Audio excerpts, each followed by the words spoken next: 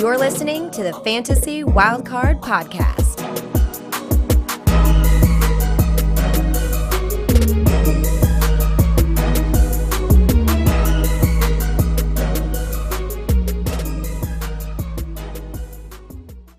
Good evening, welcome to the Fantasy Wildcard Dynasty Show. I'm your host, Kev. You can follow me on Twitter at Dynasty_GOAT. I'm back. The band's back together as well. Got two amazing co-hosts with me tonight. First off, we've got Matt, who you can follow on Twitter at MattFFDynasty. Great to see you, Matt. How are you? Yeah, doing really well. Thanks, Kev. It's good to have you back. And we've got a brilliant show coming up, brilliant guest. We've actually had on a few times, but I've never had the privilege to actually be on while this guest's been on. We've had him on for the Streamathon as a guest as well on his own. So for me, this is this is the one. This is the one I've been waiting for a while. And obviously I'm a big fan of this guy and what he does in the community as a dynasty analyst. So yeah, generally can't wait for this one. It's like a Christmas day in a week. Absolutely. Of Christmas days coming up, isn't it? Tell me about it. This is I don't know if this is actually better than what's happening next week, to be honest. For me, this is right up there. Definitely is, mate. And we've also got an amazing co-host, Ali. You can follow on Twitter at FFDynastyGrill. Good evening, Ali. How are you? Good evening, lads, and good afternoon to our guest. Really excited. I'm good, thanks, Kev. Obviously, it is draft week, but I'm more excited to have you back with us as a trio tonight, and for our amazing co-host, our guest that we've got on tonight. I had a great show with him last year, and can't wait to have him back on tonight. Yeah, got to agree with that. We've got some insider knowledge after the show as well, didn't we? Some fantastic intel from our guest tonight. So if there's any of that going on after the show tonight, we won't be sharing that because it's very useful information. But before we do get to our awesome guest that we've got tonight, we've got a little announcement now. We have teased it a little bit in previous shows, but we did announce it a little bit earlier on this week or last week when you get to this. But we are launching our third charity streamathon here at Fantasy Wildcard. Saturday the 20th of May. We're doing it 16 hours, 10 a.m. to 2 a.m. UK, 5 a.m. to 9 p.m. US Eastern. We're raising money for Mind Charity, which supports people in need of mental health support. We feel that's an amazing cause. We all share the view that it's a great charity to support. Our Just Giving page is open, so please head there, make a donation if you can, spread the awareness. Something we're all really looking forward to. It's a grueling day, but it's all worth it for raising funds and awareness and the pride that we have in putting on these events. So another massive announcement for us this week, but enough of the massive announcements. We've got a bigger one coming up right now. On today's show, we welcome on Dynasty content producer at DLF, Dynasty Trades in 5 and Destination Devi, the man behind Dynasty and Chill, a portfolio Dynasty guru. You'll also know him as #Dynasty Leverage. We give a warm wildcard return to Scott Connor, Dynasty legend, who you can follow on Twitter at CharlesChillFFB. Good afternoon, Scott. How are you? Guys, good afternoon. Good evening to you. Thank you for having me back. It's good to be here. I do not want to sway anybody away from watching the NFL draft in lieu of watching me on a live stream. You can do that a lot. I'm in a lot of places, but still not better than the NFL draft. So if you're tuning into this and you can't make the draft and you have to pick one or the other, definitely choose the draft. I think you guys would even agree, as much as you may like my content, like even I would watch the draft over my favorite dynasty analyst. But glad to be here. You guys run a really good show. You have good rapport. I've listened to you guys many, many times, so I'm not just saying that. I think I'm known for listening to a lot of Dynasty content. I'm famous for trying to do 20 to 30 hours of content a day, consuming, because I do it on 3X, and I have a desk job where I can just sit there and pound through different shows. So I've heard it all, but glad to be here, excited for this show sheet that we have, and really cool you guys are doing the Streamathon again. Whenever you asked us, all three of us, myself, Shane, and Clay, we're all happy to come on again, so excited for that, and it's for a really good cause. So I looked into the Mind charity last year after you guys had us on the Streamathon, and excited to support that again. Yeah, great words, Scott. Thanks for that. And yes, we have got an amazing show today. We'll be looking at completing a rookie mock draft. It's the last one before the pre-actual NFL draft this week.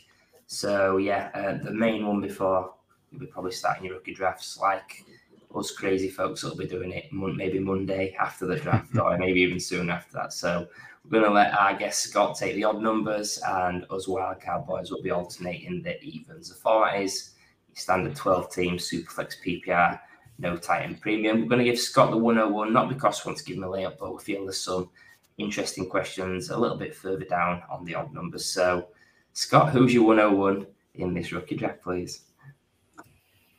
Yeah, I mean, there's been a lot of talk about, is there another debate for 101 other than Bijan Robinson? And I could tell you some formats that potentially you could consider a quarterback, 14, 16 team, Superflex, any format where it's 2 QB required.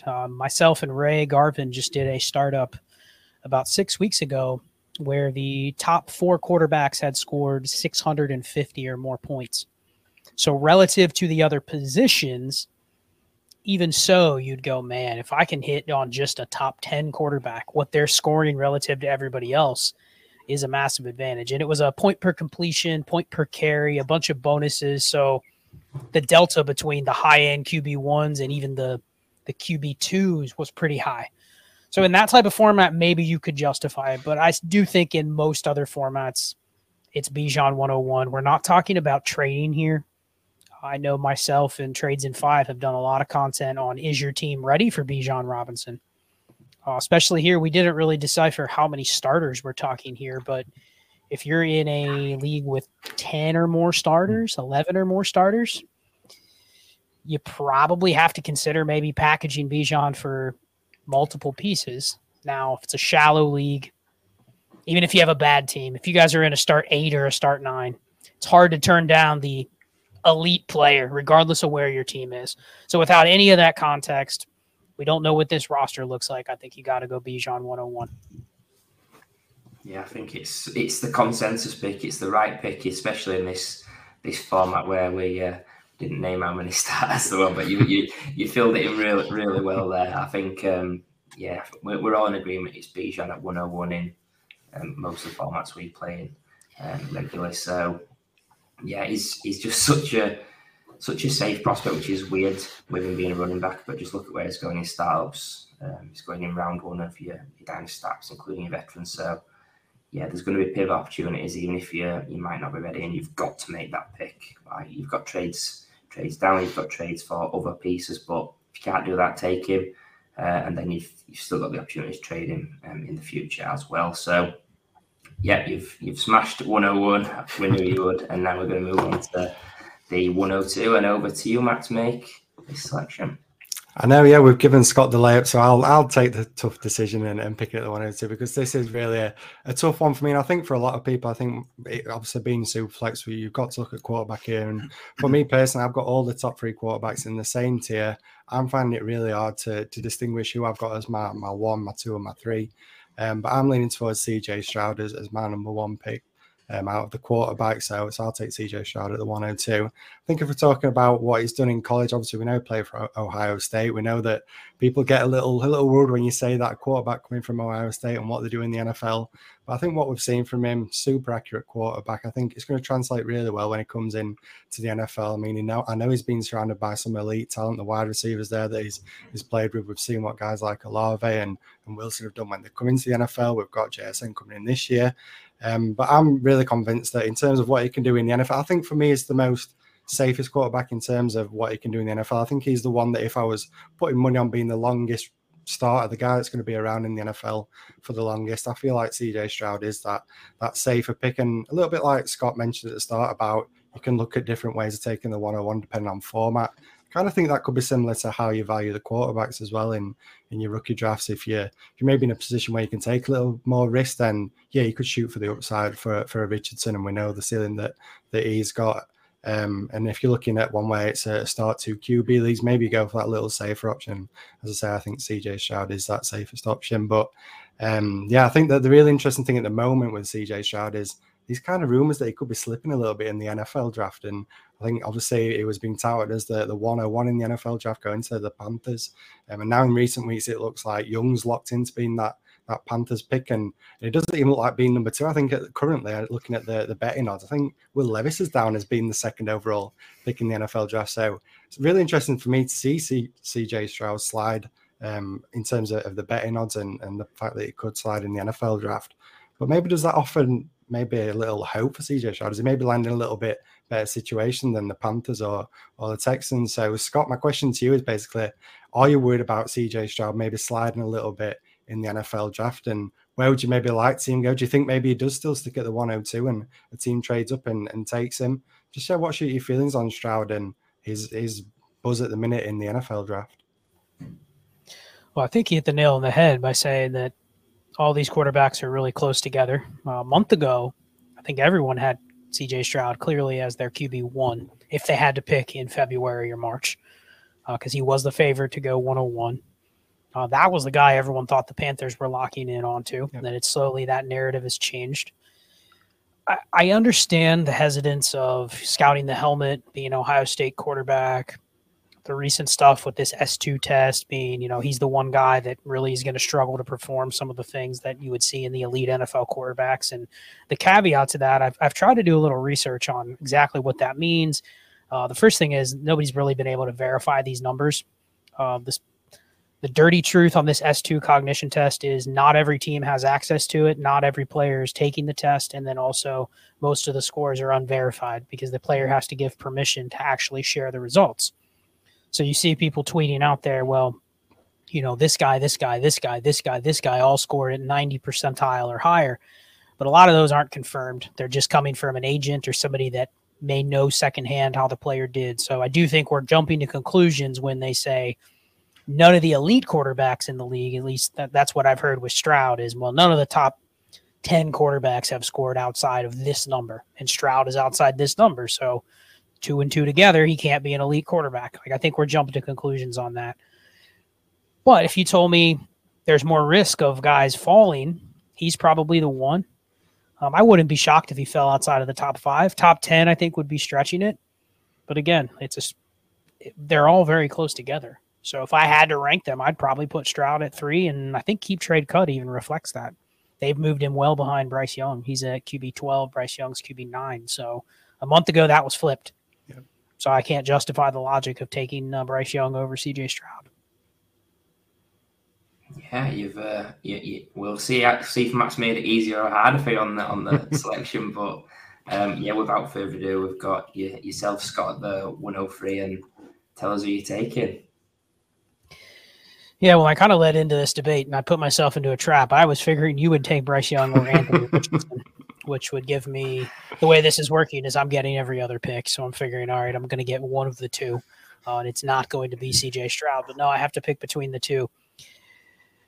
Man, I do think there is some team-dependent context here with this pick. I think if you're sitting on a quarterback room where, maybe you have a Dak Prescott and a Kirk Cousins, probably good enough to win. But you're also probably looking at a way where I can get access to a higher end quarterback. Because one thing we haven't talked about, we didn't talk about this with Bijan. But if you have a Kirk Cousins and a future first, let's say you're willing to trade those two pieces together. That really doesn't move the needle when you're going to try to get an elite quarterback, does it? The person doesn't look at that as a viable package that they're willing to consider. But if you have the 102 or the 103, they're looking at that as something they would consider. And it's the same with Bijan. Like, unless you can move Bijan in a deal where you tier up, it's really hard to move the pick. But when I say, Ali, what does it take to tier up from Bijan? There's maybe 10 to 12 players in the whole league that you say is a tier up. Yeah. So it's really hard to find trades that actually work unless you're going backwards. So to my point with Bryce Young, he's QB 9 on Keep Trade Cut. He is probably the pick here just based on market value. But if I asked all three of you, can you see a world wherein, let's say Bryce Young is everything they say he is. They say he's the next Joe Burrow, but he's smaller, right? I've heard that comparison numerous times. Do you see a world where he is just flat out better than Trevor Lawrence, Joe Burrow, or Justin Herbert? That's tough to see, isn't it? Yeah. To the point where even if he's just as good as those guys, doesn't it feel like the community will always take those guys over him because he's smaller, because he's a little more slight? So it feels like he's kind of at his dynasty ceiling here around QB 9. Like, you hope he is just QB 9, and that's what he is for his career. Maybe he goes up a spot or two, but it feels like he's capped out. So I do think if you are shooting for the stars and you're shooting for the guy you can flip for 2+ firsts, easy. Or you can move around and you can go from this player up to Jalen Hurts by just adding a first or something. It's probably Anthony Richardson. That's the shot that you take if you're shooting for the massive ceiling.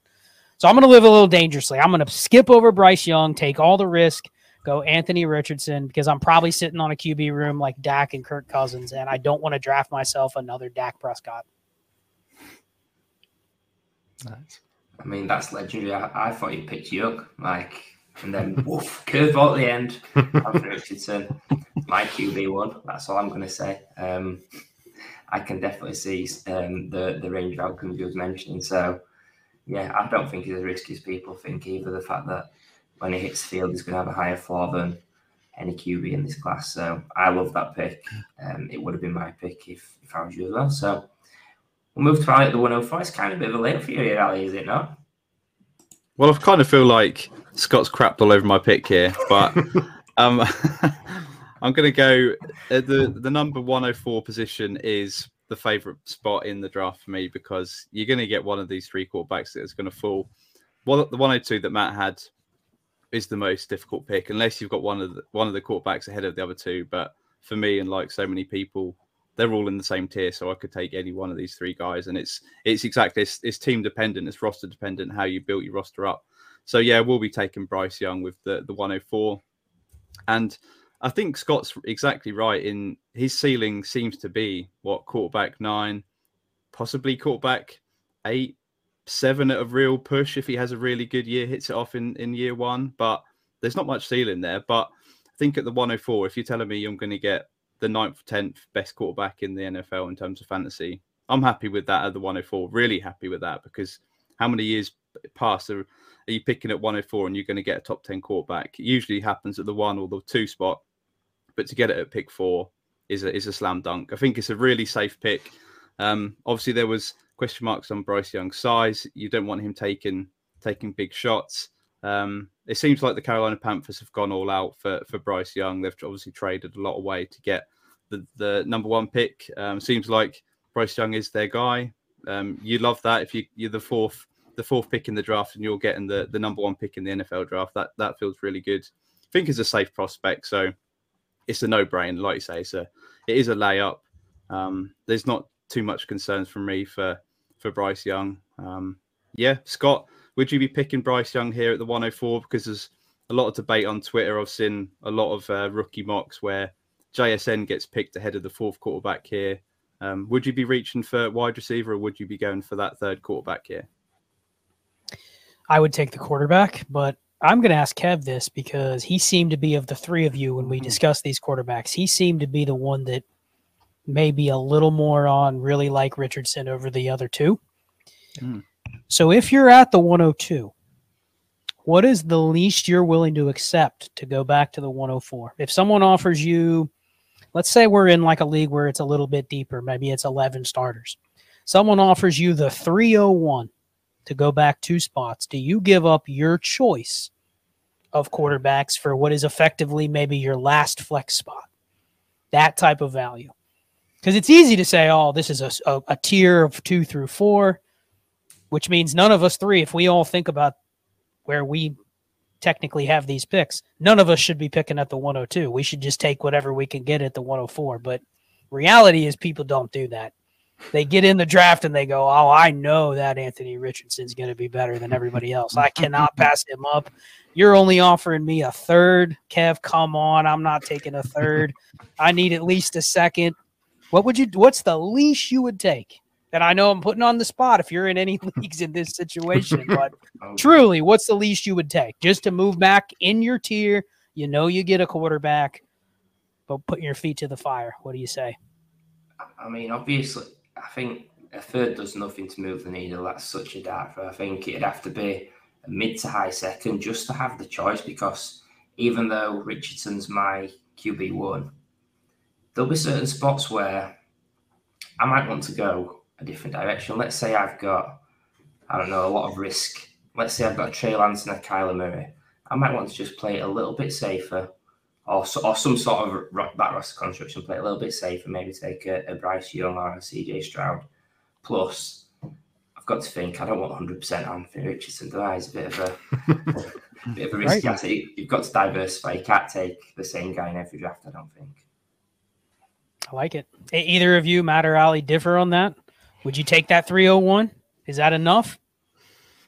I mean, I'm just listening because I'm in a league with Kev. I've got the 102, and I think there's potential that I could maybe get a little out of Kev to move up and get Richardson in time. Maybe I should be touting Richardson and saying that, yeah, he's my guy, and I could get a little bit more out of Kev. But no, I think Kev's spot on, like you mentioned. That I think a lot depends on your roster. I think we mentioned it. We had the pick, haven't we, when it comes to quarterback. Your roster situation is a key part of how you're going to rank these quarterbacks. So, yeah, I'm probably with him. Like maybe the least is a mid-second, I think, but even still, that is a potential dart throw. You may be looking at the wide receivers at that spot, and we obviously don't know how it's going to play out in the NFL draft. But if we're looking at a guy that maybe is a late round 2 or early round 3 wide receiver, then there's risk there. So you're potentially getting nothing and missing out on the guy that you want. So yeah, I think mid-second is probably the least I'm willing to go for. So on the flip side, Kev, what would you pay to move up? I give away all my strategy to Matt. He's going to milk me. What would you pay to move up from the 104 to the 102 if people were offering it out? Yeah, come on, Kev, what are you offering? I mean, it's obviously going to be less than mid-second, isn't it? I was going to say, you're probably not rushing to send that 206 to move up when you're at the 104, right? I think, yeah, late second, 301. Yeah, I'd definitely do that, Ali. Don't tell Matt. We found the margins here of the 301 sounds great when you get to move up for the 301, but when that's all you're getting, that doesn't move the needle. So it's an interesting exercise because we do this a lot where people will talk a big game about, oh yeah, I would take this, and then when they're really on the clock to make the decision, they tell everyone else to do it, but then they can't do it. There's a little ego in Dynasty where you're going to cake your guy in a lot of circumstances. So an interesting exercise, because I do think if you truly are agnostic to these 3 quarterbacks, you should never pick at the 102. You should always pick at the 104 and just take whatever you can get. Yeah. Indeed. So we've got through the first 4, which in my eyes well is going to be the first 4, but when it comes to the 105 now, we've got to make the first major decision of our rookie draft and who you're taking, Scott, out of these 2 potentially. Yeah, I think for us 4, it's probably pretty clear that that's going to be the first 4, but I've already seen quite a few rookie drafts where someone doesn't like Bryce Young because he's too small. They don't like Anthony Richardson because he has such bad peripheral numbers. They don't like CJ Stroud because of a lot of the stuff we already talked about. And I have seen people say, I'm just going to take JSN because it's a safe player, according to, whatever they want to justify that being, draft capital, profile, whatever. And I do see their argument. He's already, I think, wide receiver 13 on Keep Trade Cut. And to be fair, this is a very, very wide receiver friendly dynasty market right now. To where if you draft him, you probably can't move the pick for any more than what you can move him, as long as he's not just an absolute flame out pick.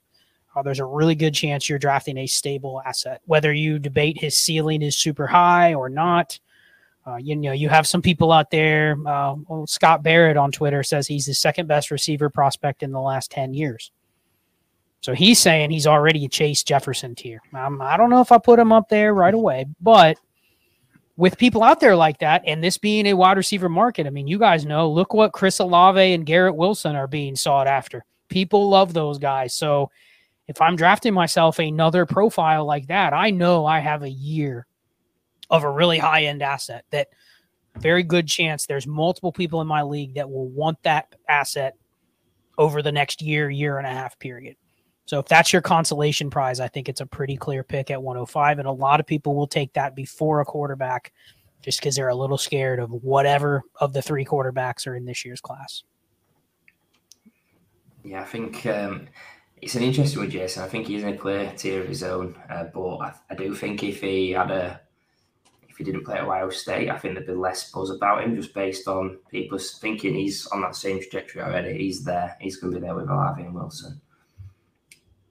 Strong chance he will be, but yeah, I think if he had a bulldog on that helmet or something like that, maybe there'd be a little more pause. But yeah, we'll move on to me at the 106. Makes my decision nice and easy.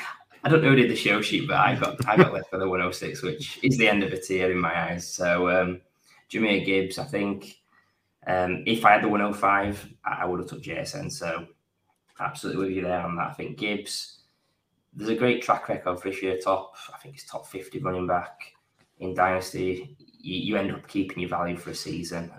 You look at great running backs last season. Bryce Young got injured, kept his value. Javonte Williams has kept his value somehow, despite being not terrible, but pretty bad. So I think there is some insulation there for a year. The only problem we've got with running back is there's less people who want to buy a running back than a wide receiver. So I think it's fair where he goes at 106. But I do love his receiving ability. I love his explosiveness. He's not going to need 20 touches a game to hit that output. We're just looking for a really nice landing spot for him. Whichever team he goes to, it's going to be a split backfield. No doubt about that. I think best case scenario, maybe, and this might not sound a great best case, but someone like Aaron Jones, could he be better than Swift has been?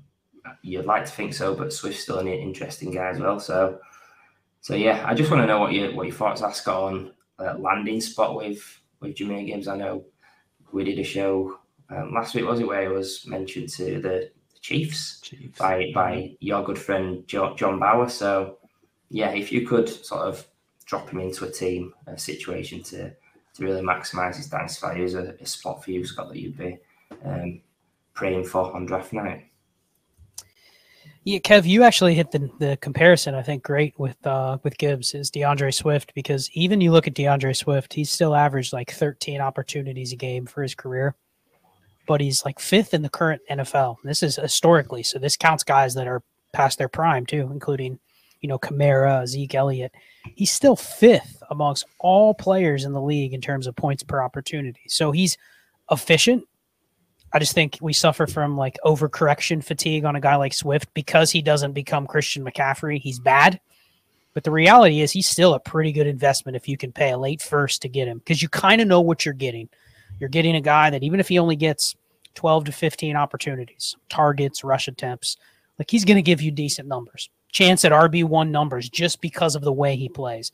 So I think that's the reason for taking Gibbs with this pick. I don't think this pick has a lot of steam in terms of what you can trade it for. Listen, I'm a Cincinnati fan. I think people would absolutely love that landing spot too, because you have Joe Mixon had 60 catches last year. But imagine a guy with Joe Burrow that actually is good when he catches the ball and not just catches a ball and goes down like Mixon. So I think that any of those landing spots in the late first on good offenses is what you're going to want for Jahmyr Gibbs. I don't care about the players in the backfield already there. People are going to look at a landing spot with another running back. Let's say he went to Houston in the early second. People would not like that. But I think he carves out the same type of role anywhere he goes, really. So what I think I need with Swift is with Gibbs, he needs to be on a good team. That's it. I don't care about how many touches he's going to get. Give me 12 to 15 opportunities a game. I need a good offense, though.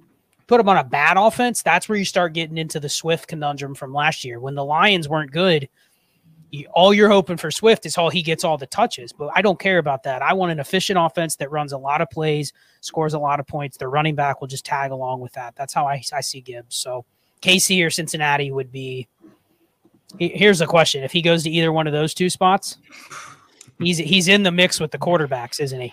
For some people, for sure. Mm-hmm. I think we mentioned it last week, didn't we, when we had John on. I think KC is that dream landing spot for me with Mahomes, and I mentioned about how he's targeting the running backs when he gets to the red zone. I think that could be incredible, and I think you could argue he could be right up there with Bijan in terms of what he could be perceived as in Dynasty and his value. When you've got a pass-catching running back like that in an elite offense, like you mentioned, that's going to see plenty of opportunities, plenty of goal line throws and opportunities, as I said, in terms of carrying the ball as well. I think he could be right up there in terms of running backs. And we see it with people like Eckler and CMC and their value in Dynasty. So, yeah, I mean, if he lands in either of those situations, I think you could take him over a quarterback quite easily. If you're in a position where you don't really need to reach for quarterback, I'm fine going for Gibbs. Which means he will go somewhere that everyone hates. He'll go to exactly. It's too good to be true. He's going to go to Tampa Bay or something like that, and then But I think ultimately good quarterbacks, good efficient quarterbacks throw the ball to the guys that deserve the ball. Yeah. And if he's as good as you're saying he is, then wherever he goes, an efficient offense is going to benefit him for fantasy. Indeed. We just want to give a quick disclaimer that Jahmyr Gibbs is not Clyde Edwards-Helaire. He's a far better prospect. If that happens in KC and he does rise on draft boards, it is a little bit of a knee-jerk reaction, but not too much. Not like CH. So we're going to come back to you, Scott, for the 107. Really intrigued to see what this pick is. Who you got? This is a pretty easy pick for me. May not be popular, but I do think you got to take Will Levis here with 107. I think people are getting a little too arrogant in terms of just knowing exactly what he is and that he's a surefire bust. The one negative about drafting Will Levis here is there's a very good chance that 75% of the people in my league do not like him and are, laugh emojiing in the chat that I just drafted Will Levis, and they're so glad that I took him and they don't have to take him at 108 or 109 or 110. So that is the one negative. That's been the negative about him all year is you're not drafting a player that has a lot of flexibility. You're probably stuck holding him. You're going to have to wade off the obvious struggles that are going to happen for a rookie quarterback that goes potentially to the Houston Texans, who have been a bad team for a long time. So, really, what is your out with Will Levis other than you need to probably ride it out for a year or two, and you have to hope that he's a competent quarterback? I do think a lot of the stuff people say about if he does put it together, his upside is probably higher than a guy like CJ Stroud and Bryce Young. But it's a maybe 10% chance of getting there versus those guys are probably a little bit safer. But I still think you got to take the shot. I mean, he's very similar to Daniel Jones. If you guys remember when Daniel Jones came into the NFL, it was a big mistake that he ever went in the top 10. He went to the Giants. People didn't really realize, okay, this guy has a pretty good arm. He's pretty accurate. He can run. It was just like, he's terrible. We've already decided he's terrible. And it took 3 years for him to get past that. But here he is. So I could see that being a path for Levis. So this is not an investment pick. This is a be happy you got this type of profile at 107 pick if you need it. But just understand what you're drafting. The only time I wouldn't take this selection would be if I'm already really deep at quarterback. I could justify trading back for a very minimal amount because there's a very good chance I move back to 108 for that, third round pick that doesn't mean anything. And guess who I get at 108? Will Levis. Because the person goes, I don't like Will Levis. Like, you can probably ask them directly, do you like Will Levis? No, he's terrible. Okay, well, then I'll take a third to move back. So just caution to the wind, but I do think it's a pretty good spot to take him here. Yeah, I'm getting cold sweats and flashbacks to Kenny Pickett, where I made him like sort of a process pick last year, thinking I'll be able to get out on him in some leagues, and I've not been able to yet. Like, even though his values, it's gone up pretty well, better than I expected from what he's performed. Yeah, holding the bag on a lot of Pickett, but maybe the Allen Robinson sign will be the catalyst to boost his profile. Well, Kev, would you get out of Kenny Pickett right now for Will Levis? It's a chance to re-roll, I guess. Yeah, I probably would, even though I don't like Levis as a prospect. I think he's a worse prospect than Kenny Pickett, who was a bad prospect in my eyes. I think it's a chance to get out, and maybe Levis has got a little bit more in the profile, but from what I've seen on Pickett, it's not there. So I would make that move. Interesting. Right, Matt, 108. Interesting pick. You've got the board is open for you. Who are you taking, Matt? Yeah, on to me.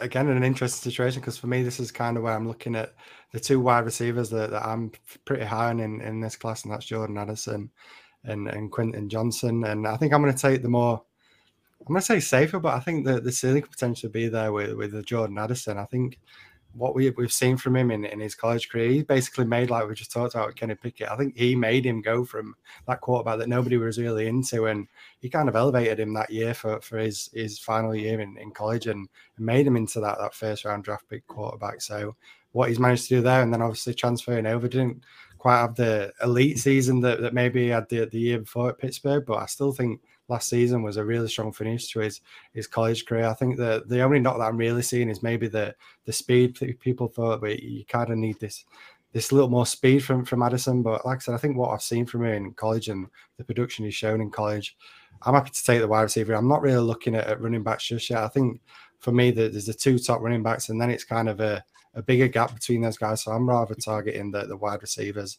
And as I say, I think Addison, he feels like a real safe pick to me, somebody that I feel like is guaranteed to go in that first round of the NFL draft, probably around the middle section. So the potential landing spot could be one of these top teams. We mentioned it with someone like Gibbs. It's kind of a negative, you think, if these guys are sliding in the first round, but every time they slide, they kind of go into a little bit better offense and a potential better situation at where they're going to land. And I just think Jordan Addison is going to be a great pick. I think last week, again, when we had John on, he mentioned Addison and landing with the Vikings. And again, I think that is a brilliant landing spot for Addison, where it's not got to be that number one wide receiver there, but with Justin Jefferson with the Vikings, he's not getting all that attention. And I think that's going to be great for somebody like Addison, slot him being that wide receiver too. And I think you're going to get that discount at wide receiver two on an offense. But I think he's got the potential to be one of the better wide receiver twos in the NFL. So, Scott, my question to you is basically on, I think with the wide receivers, I feel like obviously everyone's mentioned that JSN's that tier one wide receiver. There's nobody really in his tier, but does Addison get close to JSN for you? Is he your wide receiver two or in that second tier at least? And is there a situation again that you'd like to see Addison land to really maximize his dynasty value? Yeah, I mean, I would pick him at wide receiver too. If I had to tier these players right now without knowing their landing spots, I don't think we really care much about their draft capital as long as it's within a certain range. Whether you go pick 19 or 27 or 34, it really isn't that different historically. The landing spot matters probably a little bit more for the market adjustment on the players. Like, obviously, there's a lot of places in the 20s and late 20s where if a receiver goes there, it's going to be a conundrum for the community to go, man, I really don't like Quentin Johnston, but he got drafted by the Bills, so I have to put him in a certain spot, which can be a little dangerous because we see that where you think a receiver is going to be a certain thing, and then you bump him up because of the landing spot, and then you wish you wouldn't have done that because the situations can change pretty quickly. So I would definitely take Addison, though, at wide receiver too. I'm curious, though. I'm going to ask either Kev or Ali this question. There is a receiver right now in Dynasty that is a top 10 Dynasty receiver, and he is 5'10", 175 pounds. And I've never heard one person ever mention a thing about his size. Any idea who I'm referring to? And it's a player, you tell people who it is, they go, that guy's a stud. Absolutely awesome. Top 10 receiver in Dynasty. Some people have him in the top 5. The Cooper Kupp. Any guesses? Nope, he's bigger than that. He's been drafted. He came in the league in the last 3 years. Amon-Ra.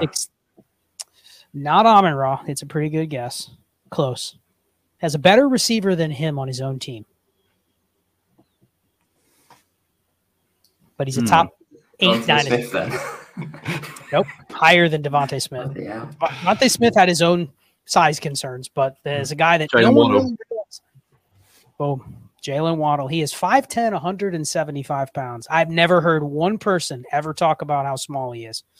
But yeah, you look at that and you go, wow, he's actually pretty small. And if that is the only reason we are not drafting these receivers where they are, maybe we're a little undervaluing this receiver class, because all we hear about how is it's not that good. It's not as good as last year. It's not as good as 2021. It's not as good as 2020. We'll see how draft capital goes, but I'm not scared of receivers right now that are small, because I was just looking at DLF's ADP. 22 of the top 60 receivers right now are either 5'10" or under or 190 pounds or under. So it's becoming a small man's position. Like, you don't have to be Quentin Johnston size to be good. Now, are you going to be the best receiver in the league? No, but are any of you expecting the best receiver in the league when you're drafting at 108 to 110? Probably not. So I think these guys are actually a little undervalued. And maybe you're not going to hit on all of them, but I think it's a good pick. That's what I would do at 108. And I'll take Zay Flowers at 109 just to get it out of the way, because I think they're all in the same tier. For the same reasons I would take Jordan Addison at 108. I think they're back-to-back. I think he's going to be a first-round pick. Not scared of re-rolling, especially if I can dump somebody like George Pickens, Jahan Dotson, Treylon Burks. I don't have a problem re-rolling for one of these guys. I think you're essentially doing the same thing. Yeah, First of all, I didn't realise Jalen Waddle was that small. Because, like you say, no one speaks about it. He's a duckling, isn't he, with his little waddle and that. So, yeah, I guess my train of thought was, I wonder if he's going to go Zay Jones here after the rant on small receiver, and not Zay Jones, Zay Flowers. He's going to be better than Zay Jones. But yeah, that's answered that question. So yeah, we're going to move to Ali at the 110. Who's your pick, Ali? Feeling the heat? I can't believe I've just got sniped in the fake mock that we're doing right now. But Zay Flowers was definitely my guy, just because I think he's an absolute lock to go first round of the NFL draft right now. I'm going to change tack and move position. I'm going to go back to the running back pool right now, and it's going to be for my running back 3, Zach Charbonnet.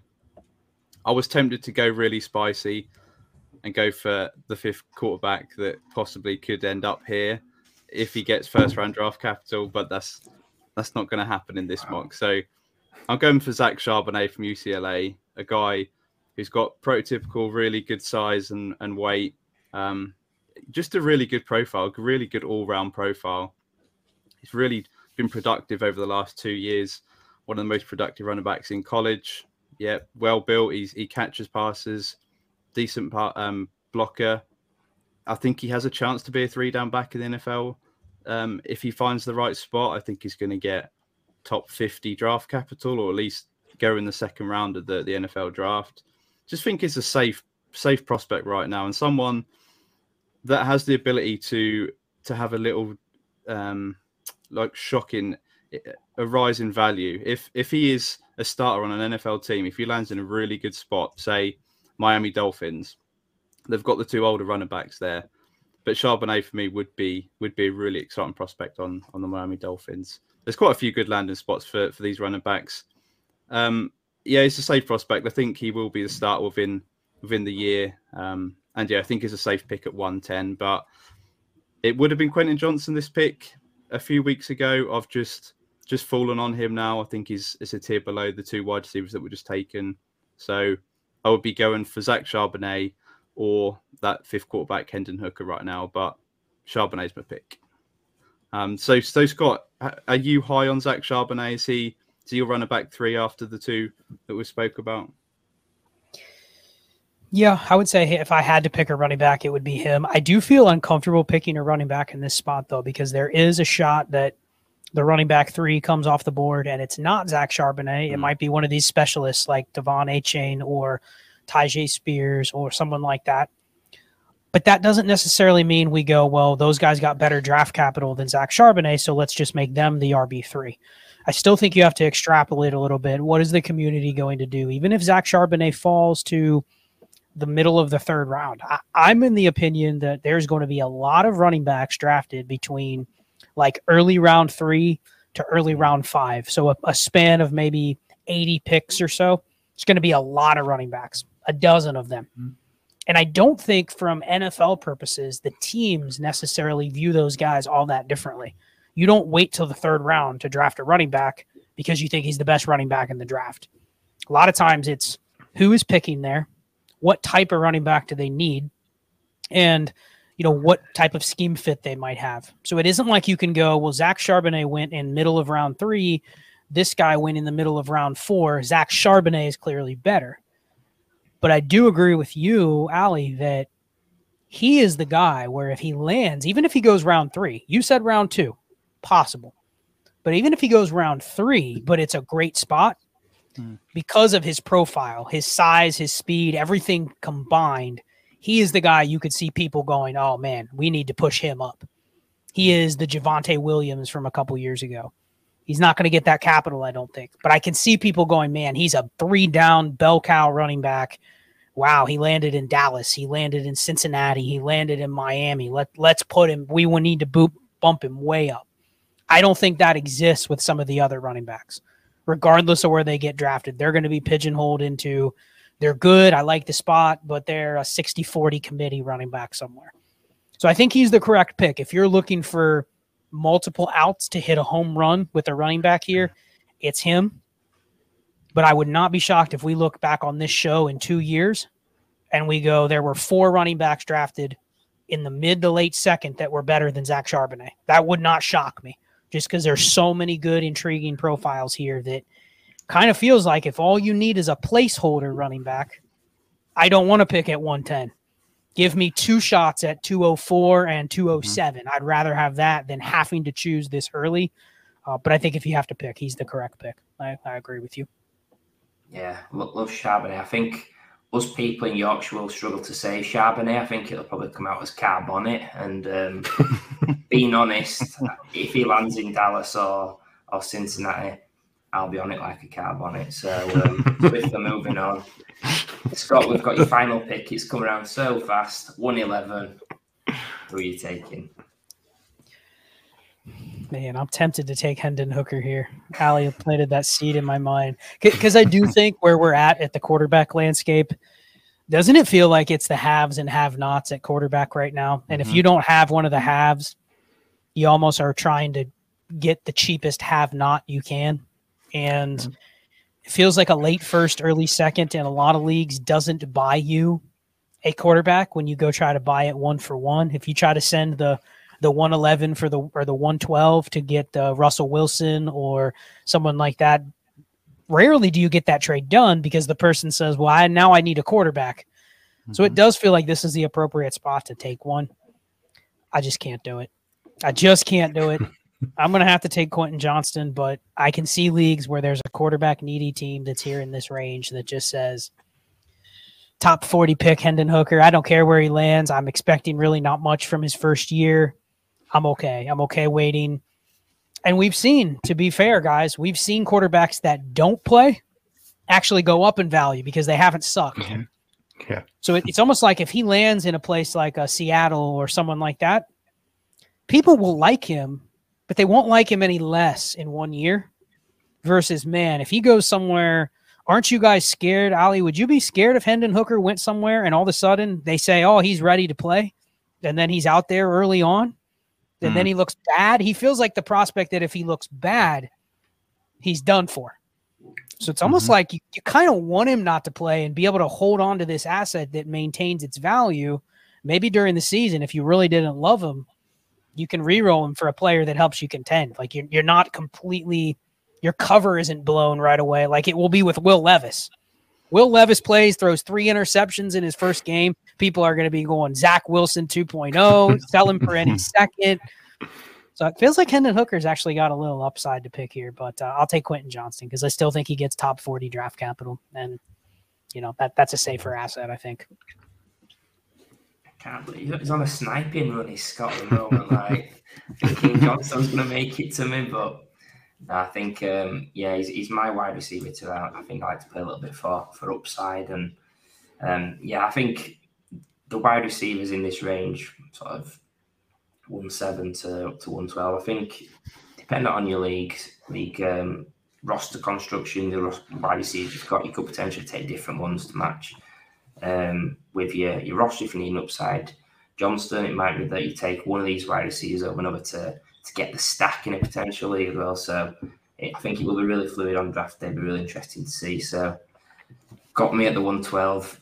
Being honest, it's a horrible spot. I've got a tier stopping at 11, so I'm tempted to go in and hook, but I guess I'll be open if I've got the 112. I've won the ship and I've traded it away. But I think I'm going to go for Devon Achane. Just a guy that I think he's a lot closer to Jahmyr Gibbs than he's being given credit for. I think a lot will depend on draft capital. I do want to see him in round 2, at the bottom of round 2. I think there is a chance, like you said, Scott, the running back 3 off the board. I think it will be a shock. I think it could be someone like a Bigsby or a Roschon Johnson, maybe. But I think it could be Achane. I like the fact that he's explosive.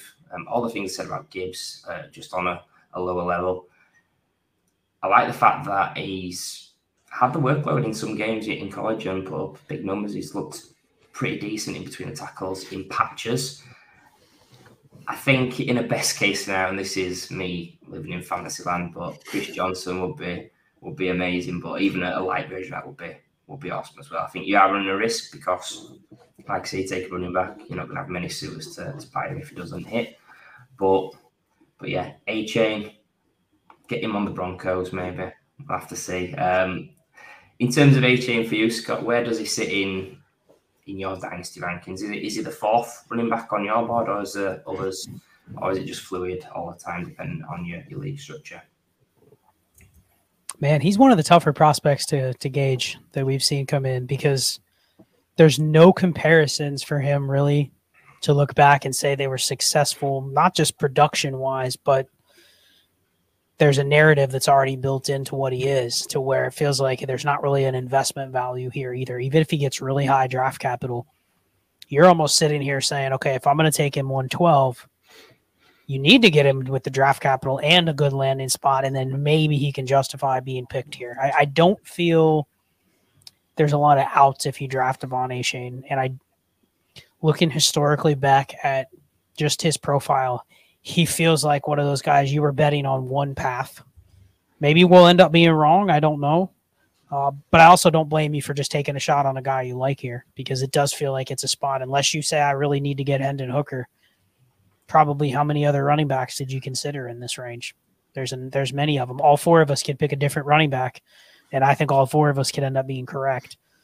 So it's a tough spot to be in this year. I think once you get to these picks, we're not talking tight end premium at all either.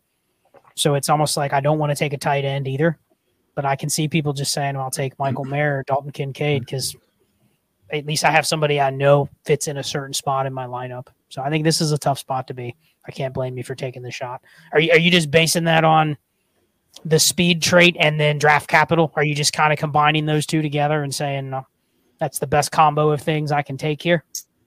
Yeah, it's speed, receiving, and draft capital. I think if he's a day 3 guy, I'm out. But I think even round 3, I'd be still.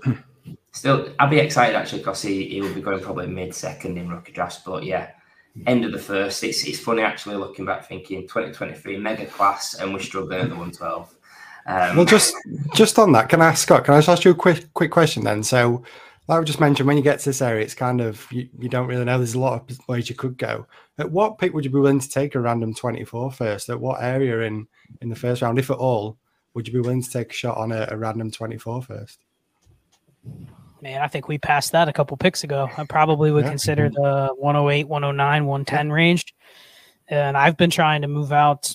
So here's the thing. If you're in a league where it's a deeper lineup, there's heavy tight end premium, there's a point per carry component, any of those things enhances the value of these picks, because it feels like the reward of drafting just a starter matters more. But this format, I'm kind of looking at, I'm hitting a single or a double here, to use baseball terms. I can take a shot at that with the 24 pick. It might be a triple or a home run. And I think even more so if you can use some of these tools. I don't know if you guys use any of the tools out there that measure like the strength of your roster and that kind of stuff. But if you can identify the right team, the team that maybe doesn't feel like they're completely tanking for next year, but they look like they're, the 7th or 8th place team, and they think they're a Devon Achane away from winning. And you're going, man, if you're a Devon Achane away from winning, I'll bet against your team winning. So I'll take your 24 first. We're starting to see the delta in draft years where, doesn't it feel like the last couple of years, if you had that 103, 104, 105, it felt a lot more valuable than the 108, 109, 110, 111. And I think we always kind of knew that was true, but in this current running back market where a lot of the picks in these ranges tend to be running backs that have average draft capital, that just does not feel like where I want to be picking year after year. So I'm willing to reroll a little more aggressively than I would have in years past. I'm curious on Matt and Allie, who would your RB have been here? If you're taking specifically an RB, who would it have been? Oh, Matt's going to be. Oh, no. Oh, yeah. No, I'm just curious if we have all different answers. I'll let Ali go first because mine's going to be a boring answer because my RB4 is Devon Achane right now. So he would be my next guy on my list to pick, but in the same tier as Tajay Spears. Okay. Yeah, well, we're running a bit short on time, Scott, so we should probably be. Now, my RB3, and I know I might get a bit of flack for this, is Zach Evans. I think I'd take him. I think the talent, I'm willing to bet on the talent, despite all the the concerns and people throwing the red flags about on Zach Evans, I'm willing to back the talent that I think he's got. It's hilarious because my best friend Ray Garvin has Zach Evans as absolutely terrible, not even in the top 12. And then you have other people like Noah Hills and Matt Waldman. He's their RB2. So the middle is somewhere in between those. And that the reason you would consider a guy like Zach Evans is because there are people that say he is. I was listening to the show with Matt Waldman and Noah. They said he is as good as Bijan. And he's right there in that tier. And I'm going, wait, did I hear that correctly? Yeah, they have him above Jahmyr Gibbs. And I'm going, if there are people that are listening to them, Zach Evans might be a guy you just draft if he's there in a couple leagues, because you never know. All it takes is one good replay or one good highlight, and you'll be able to sell him for more than you pick. That's not the case with some others. I would say Roschon Johnson for me, but I'm flipping a coin between a bunch of different players. So it's a tough spot. Indeed. So that brings us to the end of the rookie mock draft. We're going to come on to the fantasy wildcard selection. So we're getting Scott to give us his fantasy wildcard, the player that will improve his dynasty value the most in 2023. Scott, who have you got? You asked me this question, and I wasn't super sure about who to put down because the answers that were already there. There was actually a couple that I thought could be good bets. I liked the Rashad Bateman pick only because he's where, if you're just strictly going on who could gain value, he's either going to go to zero value or he's going to double in value. There really isn't an in-between. I chose Noah Fant, though, and I'll just use this. Obviously, it only matters in leagues where tight end premium matters. 1.75, 2.0 PPR or more. Otherwise, it's not really that inspiring to talk about how the tight end 22 is going to gain value, right? But I'll just look at both the value tracks for Evan Ingram in 2021 and Mike Gesicki in 2022. They have the profile. They are going to get multiple chances, including a decent contract somewhere. And that's what I'm betting on with Noah Fant. People are so focused on what he has been. Wink, wink. He does have 2 top 12 tight end seasons. People don't really remember that at all, but he does. Now, I think that was tight end 9 and tight end 12. So nothing that really you thought you really smashed by having him, but he has been decent. And then they just look at what he is on Seattle, which he's just a guy, you know. He's a tight end 2. He has a good profile, but he's cheap enough now to where, I mean, really, people are taking the Isaiah Likeleys and Chiggy Okonkwo's, and anybody that was a rookie last year just is better than Noah Fant already. That's how it works. He's old. He's yesterday's news. We don't like him. If you were a rookie last year, you just have to get better and better and better, right? You hold on to Cade Otton for 3 more years, he'll hit George Kittle mark, because that's how it works. And in reality, it doesn't work like that. So I think Noah Fant is just primed to. People will want him more next year than they do right now. Forget about what he even does. As long as he just maintains a starting NFL tight end this year, next year, off season, there will be buzz that he's going to be worth more than he is now. So he was my pick for the wild card. Nice. Yeah, it's a cracking pick. We do love tight ends. We love fast, athletic tight ends with round 1 draft capital as well. So it's a lot in his favour. I'm David Njoku's fanboy, so I can't give this a knock at all. David Njoku was my fantasy wildcard selection last season, coach. So yeah, I definitely get that process. And he's as a tight end 2 going in the 20s. Yeah, there's definitely a lot more upside than downside in his profile. So yeah, great pick, Scott. And that brings us to the end of the show where we've completed a rookie mock pre the NFL draft this week. So before you go, Scott, please remind the audience where they can find you and anything you'd like to plug. Well, guys, it was great being on the show again. Fun mock. I think this is a class that we can probably learn something from going forward for Dynasty. I think a lot of people last year talked about how the 23 picks were going to be super valuable.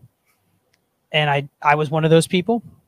Guilty as charged. I would say 23 picks are gold. Now, to be fair, I think they were gold for a long period of time. So if you got them and you went through the season and you still held them, and then you thought, well, man, when I make these picks, they're going to all turn into gold and I'm going to be rich. Not quite. But I think the idea of why to buy them, on the excitement of what they could be, was correct, because you could have sold them for very high prices at a point. So just remember that for classes going forward. Be very specific as to which picks you bet against and bet for. If you can hit on the bad teams first, they're going to be gold. If you get stuck with the 110 next year, I'm pretty sure we're going to be sitting in the same spot going, that's a gross pick to make. I'd try to kick that to the next year after that. So appreciate you guys having me on. At Charles Chill FFB on Twitter. All of my specific Dynasty content is either on Dynasty Trades in 5 on YouTube every Tuesday night, 8:30 Eastern. We live stream. We go for an hour and a half to 2 hours, literally just talking Dynasty Trades, Dynasty Strategy, Dynasty Theory. And then I have 2 shows per week on Destination Devy. So my show called Destination Dynasty, and then a show that I co-host called America's Game. So if you like a lot of this type of Dynasty discussion, you can find it on both of those shows. And then shout out to DLF. I do appear on DLF every once in a while and write a couple articles when they tell me to. But those are great guys. I'll always support them. Glad they kind of let me stay around, even though I don't do much.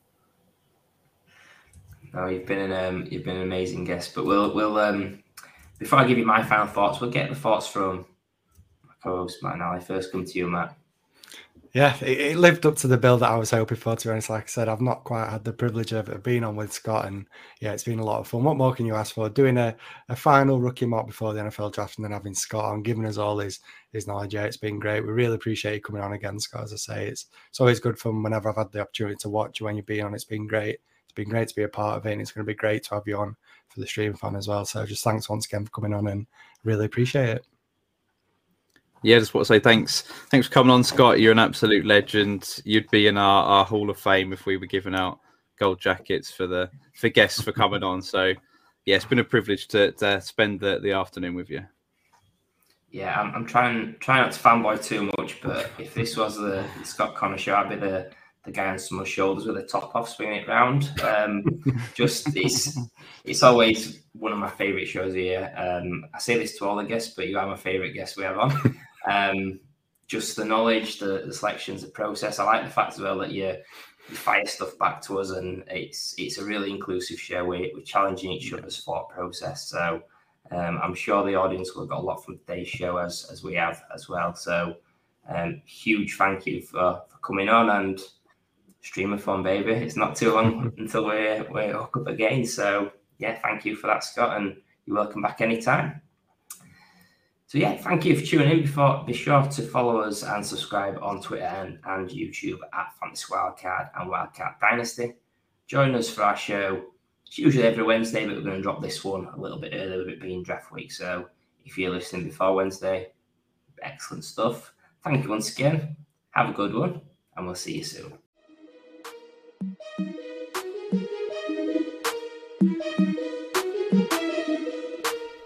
When you have the wild card, you have the power to change the game.